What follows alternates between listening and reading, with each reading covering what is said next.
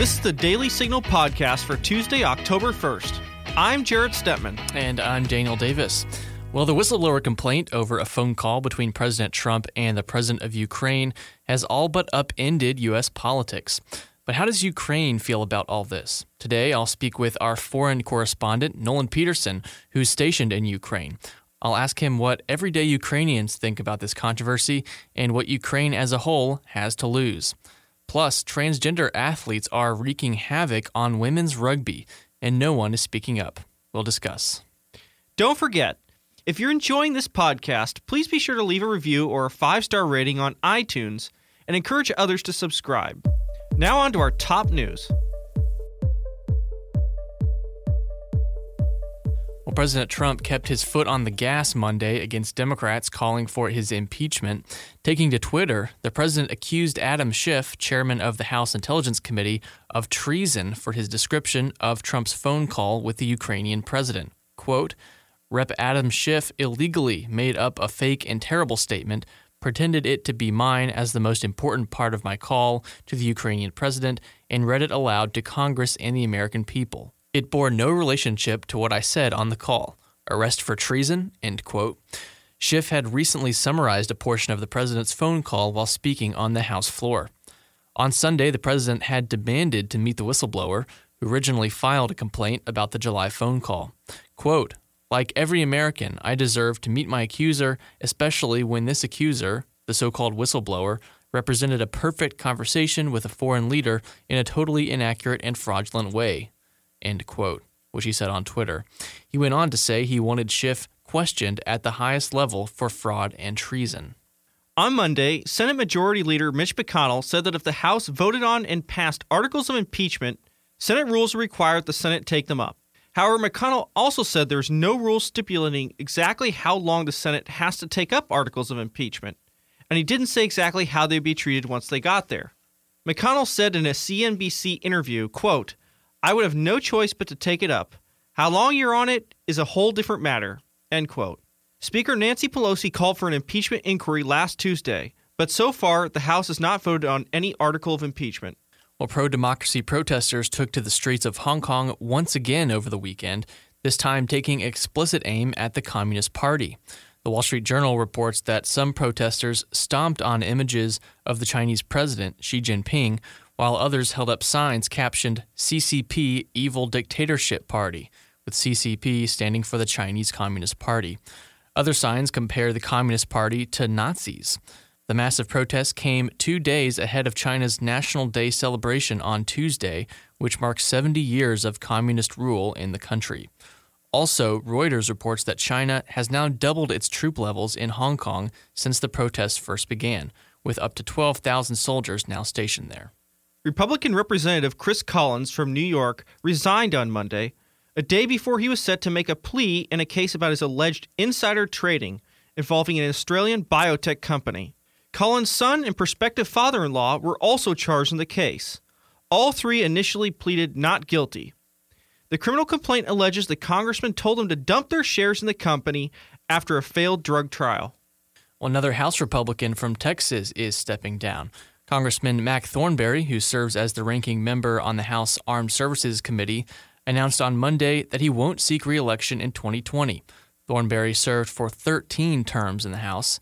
His retirement adds to a growing list of GOP departures. A new law in California will allow student college athletes to receive endorsement deals and get paid, which has been prohibited by the NCAA. Governor Gavin Newsom, who signed the law, said, quote, other college students with a talent, whether it be literature, music, or technological innovation, can monetize their skill and hard work. Student athletes, however, are prohibited from being compensated while their respective colleges and universities make millions, often at great risk to athletes' health, academics, and professional careers, end quote.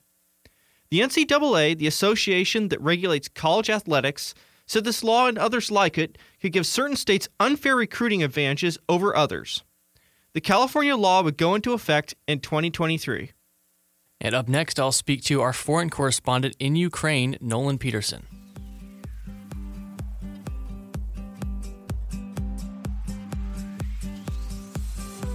Exciting news for Heritage members. Our 2019 President's Club is taking place October 21 through 23 in Washington, D.C. This is an exclusive event for Heritage members to hear directly from our experts and other conservative leaders. This year, that includes Vice President Mike Pence and Secretary of State Mike Pompeo. To learn more about how you can attend, please call 1-800-546-2843.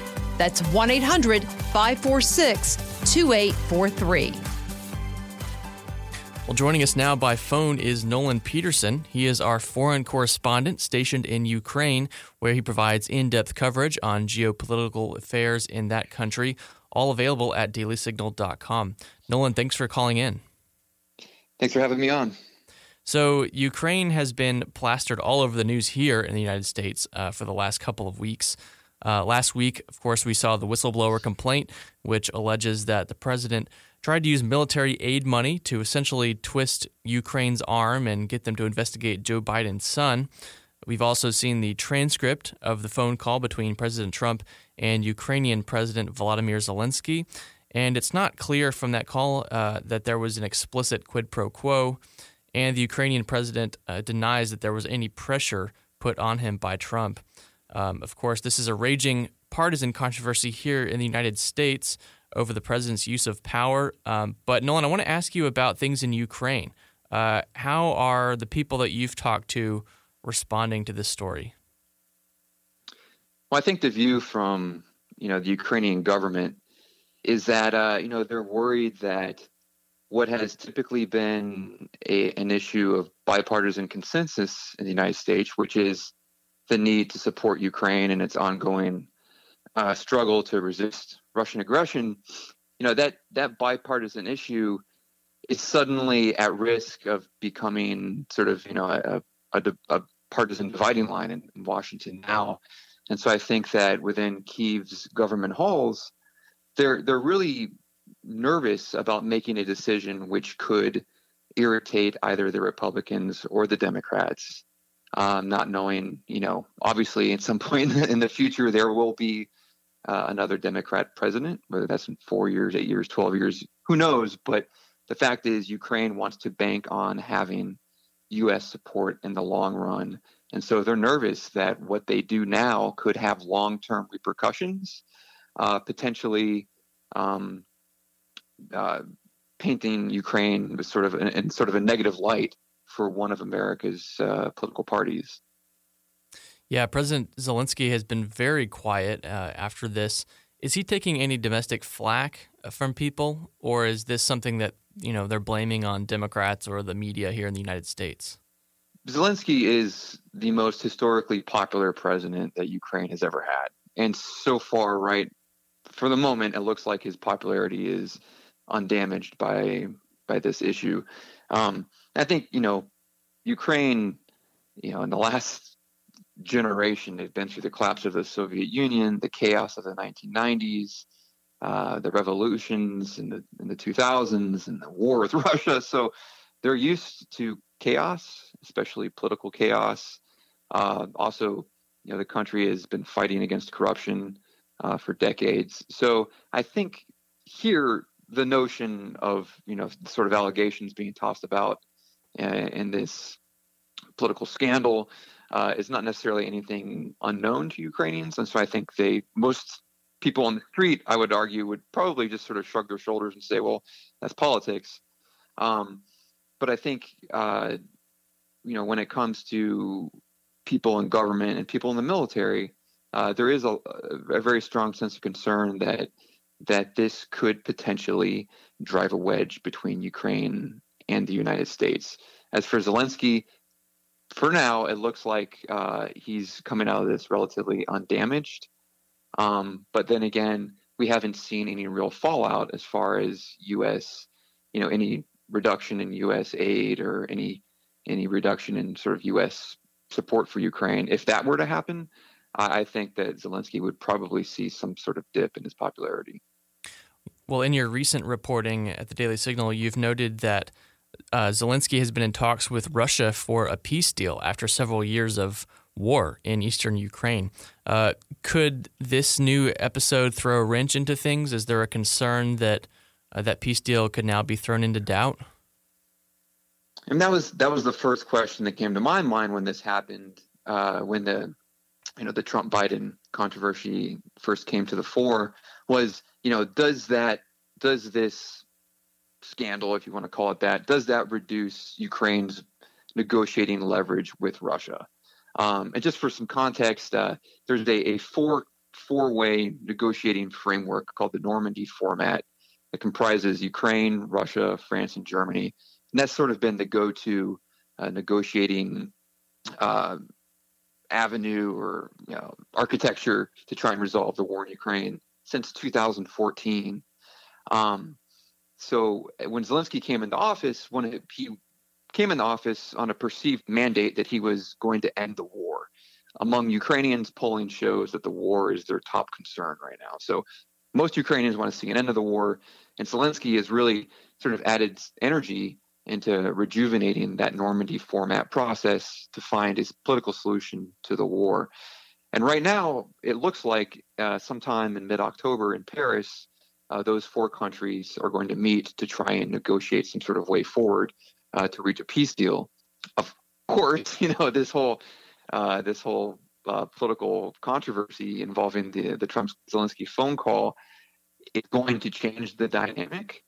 I think that among the Ukrainian politicians, experts, and military members with whom I've spoken, their biggest concern wasn't necessarily that Russia will see this as a sign of weakness on Ukraine's part, but if there is any sign that Ukraine is losing the backing of the United States, that could embolden Russia to try to negotiate harder terms.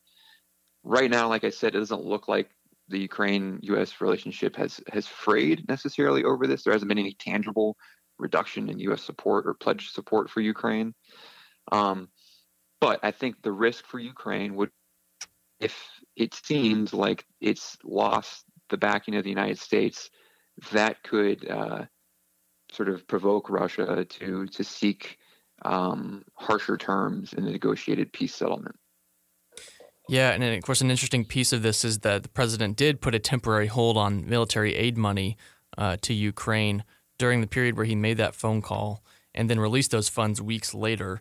The president gave a couple reasons for that. He said one of those reasons was that European nations haven't done much of anything to pitch in and help Ukraine counter Russian aggression. Is that accurate? Yeah, well, I think, definitely when it comes to military aid, the U.S. is way out in front of Europe. The EU has given Ukraine billions of euros worth of loans. In fact, the EU has given more loans to Ukraine than any other nation ever outside of the bloc, the EU. So the EU has done things to help Ukraine's economy rebound from the revolution. But when it comes to military aid, the U.S. stands alone. And also, but U.S. aid to Ukraine is really a pittance compared to, say, U.S. aid to Israel. So I think, Ukraine is grasping at straws a little bit as far as getting military aid from any country. That being said, Ukraine is the world's 12th largest weapons exporter. So Ukraine doesn't necessarily need, as far as, quantitatively, American weapons to fight this war. I think, one comment I've seen from particularly a lot of Democratic lawmakers is that, there would be Russian tanks rolling through Kyiv if it weren't for U.S. military aid, making it seem like somehow, Ukraine was teetering on disaster without that U.S. support. That's certainly not accurate. I mean, Ukraine fought back the Russian invasion in 2014 successfully because of the bravery of its soldiers who fought with limited means and limited technology very bravely to repel that invasion. U.S. military aid certainly gives Ukraine a technological edge on the battlefield, and most importantly, it sends a really strong message to Ukraine's soldiers and civilians that they have the backing of the world's most powerful military, that of the United States. Right. But the notion that Ukraine is somehow incapable of defending itself without U.S. military aid is not accurate. But I think, yes, Trump cited corruption as a reason for withholding the aid. There are concerns, of course, about where some of these U.S. Material may go. But Ukraine has so far, I think, demonstrated it's been a responsible recipient of U.S. military aid, particularly with the lethal weapons, including the javelins. Yeah, can you talk a little more about corruption? I mean, is this just a massive problem in Ukraine, in the government that's been there for a long time? And are there signs that Zelensky is cracking down on it? Because in his phone call, actually, with the president, in the transcript, it said that he talked about draining the swamp in Kyiv. Is that happening?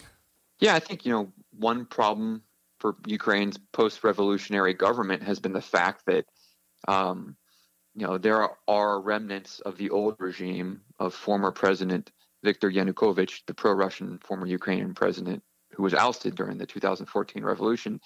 His old political allies, many of whom remained in government after the revolution. So Yanukovych left, the head of the snake was cut off, but the body in many ways still remained. So since 2014, it's been an uphill struggle for Ukraine to root out that sort of endemic corruption. The country has made measurable progress. I think that there's a long road ahead, but I mean, I've lived in Ukraine for more than 5 years, and I can tell you it's a totally different country than it was in 2014. So there has been a lot of positive progress made on fighting corruption. So I think, if anything, Ukraine should be rewarded for what it's done. I think that obviously the United States and the EU would do well to sort of keep holding Ukraine accountable to that positive progression.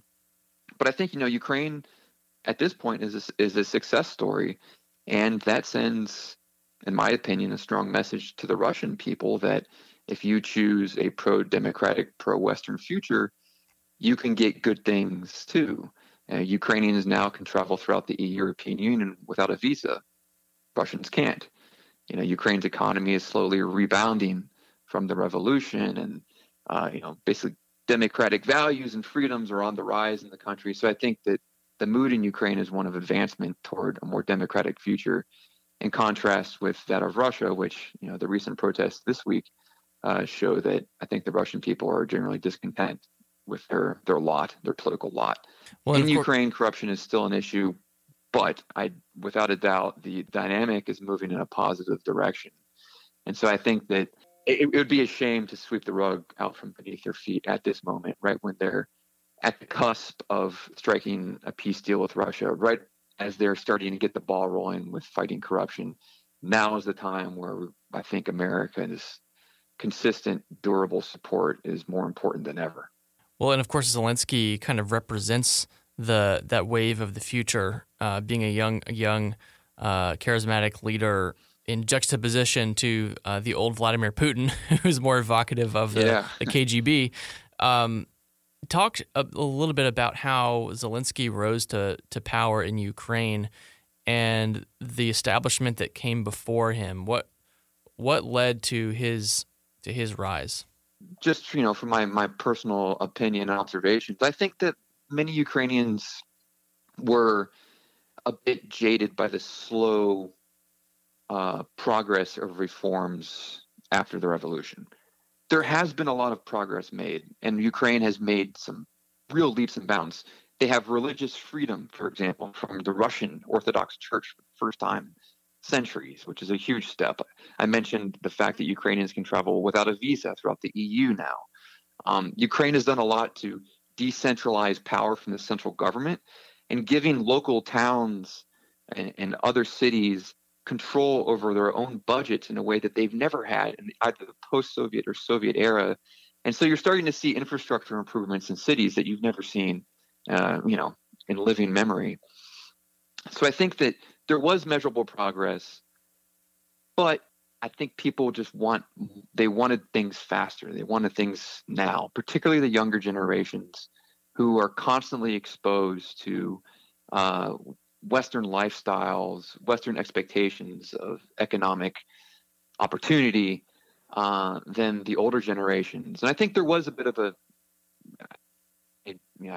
I don't have any data offhand to justify this, but just from the, sort of the street level perception of living in Ukraine, it seems like many young people were excited by Zelensky because he offered, that fresh face, he's a young president, and he is going to kind of give new life to that dream of the revolution, which was a pro-Western future that I think maybe some of the young people felt like former President Petro Poroshenko didn't deliver on. To Poroshenko's credit, however, he walked into the Ukrainian presidency in the wake of a revolution in which, Ukraine lost Crimea, it lost its Donbass territory, its economy took a huge hit. And also Ukraine's been embroiled in a trench war now for more than 5 years against Russia's invasion forces in the Donbass. So I think that the war certainly sucked a lot of energy out of those post-revolutionary reforms. And I think now with the war, with sort of a light on the horizon of potentially some sort of solution, I think there is sort of a re-energized feeling in Ukraine that there can be some follow-through on some of those post-revolutionary changes that weren't realized in the past 5 years. Very interesting. Well, Nolan, I really appreciate you calling in from Ukraine, and thank you for all your coverage on the ground there. You can follow Nolan's coverage at thedailysignal.com. Appreciate your time, Nolan. Thank you so much. Do conversations about the Supreme Court leave you scratching your head? If you want to understand what's happening at the court, subscribe to SCOTUS 101, a Heritage Foundation podcast breaking down the cases, personalities, and gossip at the Supreme Court. Well, it's no secret that transgender athletes, that is, biological males identifying as women, have moved into women's sports. We've seen them outperform women in track and field, cycling, and weightlifting, but a report out of the UK takes things to a different level. The Sunday Times over the weekend reported that referees in women's rugby leagues were leaving in droves over the inclusion of male athletes. One anonymous referee said, quote, "Being forced to prioritize hurt feelings over broken bones exposes me to personal litigation from female players who have been damaged by players who are biologically male. This is driving female players and referees out of the game." End quote. Another referee said, "If you even ask the question, you are told you're a bigot." The person added that they had seen 5 different women's players with beards over the course of half a season. One transgender player named Kelly Morgan has had huge success in the women's league. Morgan told the Sunday Times, quote, "I do feel guilty, but what can you do? I don't go out to hurt anybody. I just want to play rugby." End quote. So, Jarrett, progress is finally here. Aren't you so stoked about it? There is something incredible about, a lot of these transgender athletes still having beards while doing this too. But it's really kind of getting to the point where if this continues, are we going to have women's athletics at all? At some point it just becomes a situation where, well, okay, we're going to have to just blend both the leagues because, well, we can't say that this is a man and this is a woman. So, well, I guess just everybody's going to have to play together, which of course, for a lot of different sports, frankly, that means that we're basically going to be purging women from these leagues. That's just going to be the reality of this. And if that's really progress and how progressives see it, I really don't see it that way. Of course, there are a handful of feminists who actually are against this, and I think they have a good reason to be, which there is kind of there's a philosophical problem there, because if you say you celebrate women, you want women to be, placed, kind of as something different from men, this philosophy just doesn't lead to that. And it leads to, in many cases, putting women in actual physical harm's way. Yeah, what I find interesting about this is that the feelings of like a handful of athletes who are biologically male but identify as female are being treated as more real than the kind of common sense reaction of most of the women and the real world effects of on the women in the league. That's what I find so interesting, is that the feelings of a few are just like this one referee said, are being valued over the real world effects on the rest of the women. They're very physical effects, especially in rugby. It's not just like basketball or something, where it's no contact. This is you get crushed and you get broken bones. Yeah, it's a lot different than when somebody beat you by 10 steps in a race or a marathon. This is somebody actually slamming into another person, and especially when you're talking high levels of sports, that could be putting somebody in the hospital or worse in a lot of cases. Is that really what we want in society?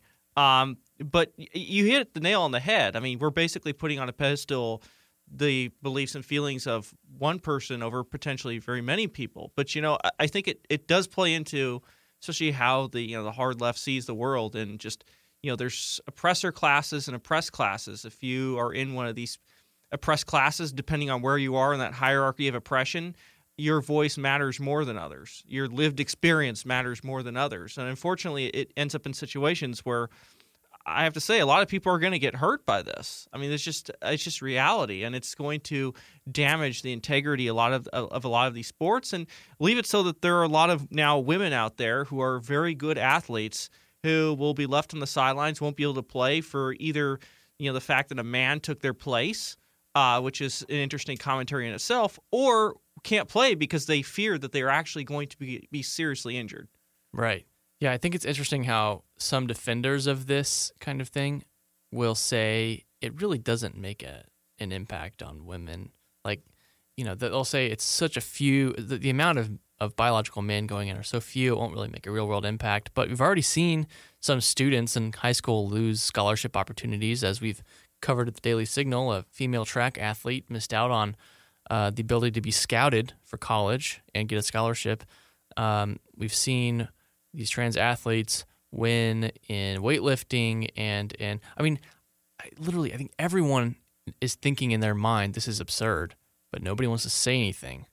And this is sort of where the PC left is so small. People, the true believers, are so small in number, but they're able to win by keeping everyone else silent for fear of being called out. And this is where I really respect people like Piers Morgan in the UK, who is a very much a liberal, a man of the left, but he calls out on this and says this is ridiculous. And I would hope that you have more common sense, people who are able to just speak out on this, because eventually it'll affect everyone. Yeah, and the bottom line also is these are competitive sports. This is not just people playing on the weekends. Sometimes you get kind of like mixed leagues, things like that. Right. But these are supposed to be competitive sports at the highest level, and we've created men's and women's sports so that we can appreciate male and female athletes who are great at what they do. We want to see the competition, and the integrity of that competition is so important for the sport.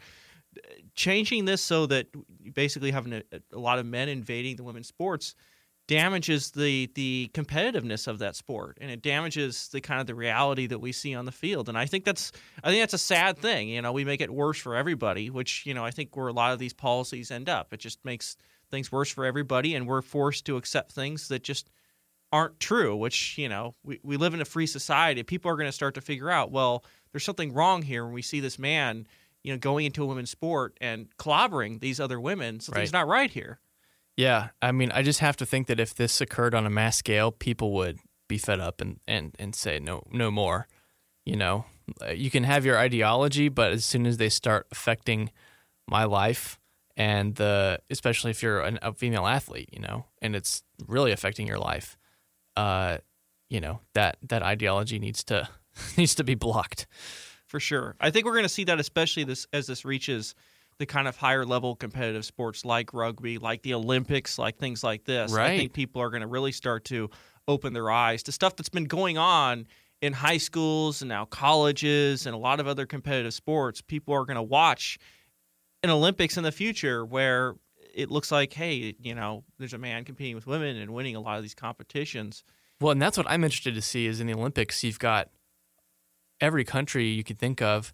Most of these countries, I would think, are not very warm to the idea of switching your gender and competing against athletes of the opposite sex. I would just be curious to see how that goes down. Yeah, it doesn't seem like it'll. Again, there's of course there's exceptions like a few years ago, there was somebody who did have an issue where they were kind of between genders, an actual like physical problem. But those are the exceptions. Sure, Those are not the rule. sure. And I think what this is saying is that the rule should simply be if you identify as one or the other and take the right hormones and have the right testosterone levels, it's okay. But I don't think the science really backs that up. And I think that's where it's unfortunate, where you're going to have a lot of skewed competitions. And at what point do people start to push back on that and say, right. we want this to be a fair competition that we can watch and protects our athletes and, makes this something that we can watch and enjoy. Yeah. Well, we'll leave it there for today. Thanks for listening to the Daily Signal podcast, brought to you from the Robert H. Bruce radio studio at the Heritage Foundation. Please be sure to subscribe on iTunes, Google Play, or Pippa. And please leave us a review or a rating on iTunes to give us any feedback. We'll see you again tomorrow. The Daily Signal podcast is executive produced by Kate Trinko and Daniel Davis. Sound design by Lauren Evans and Thalia Rampersad. For more information, visit dailysignal.com.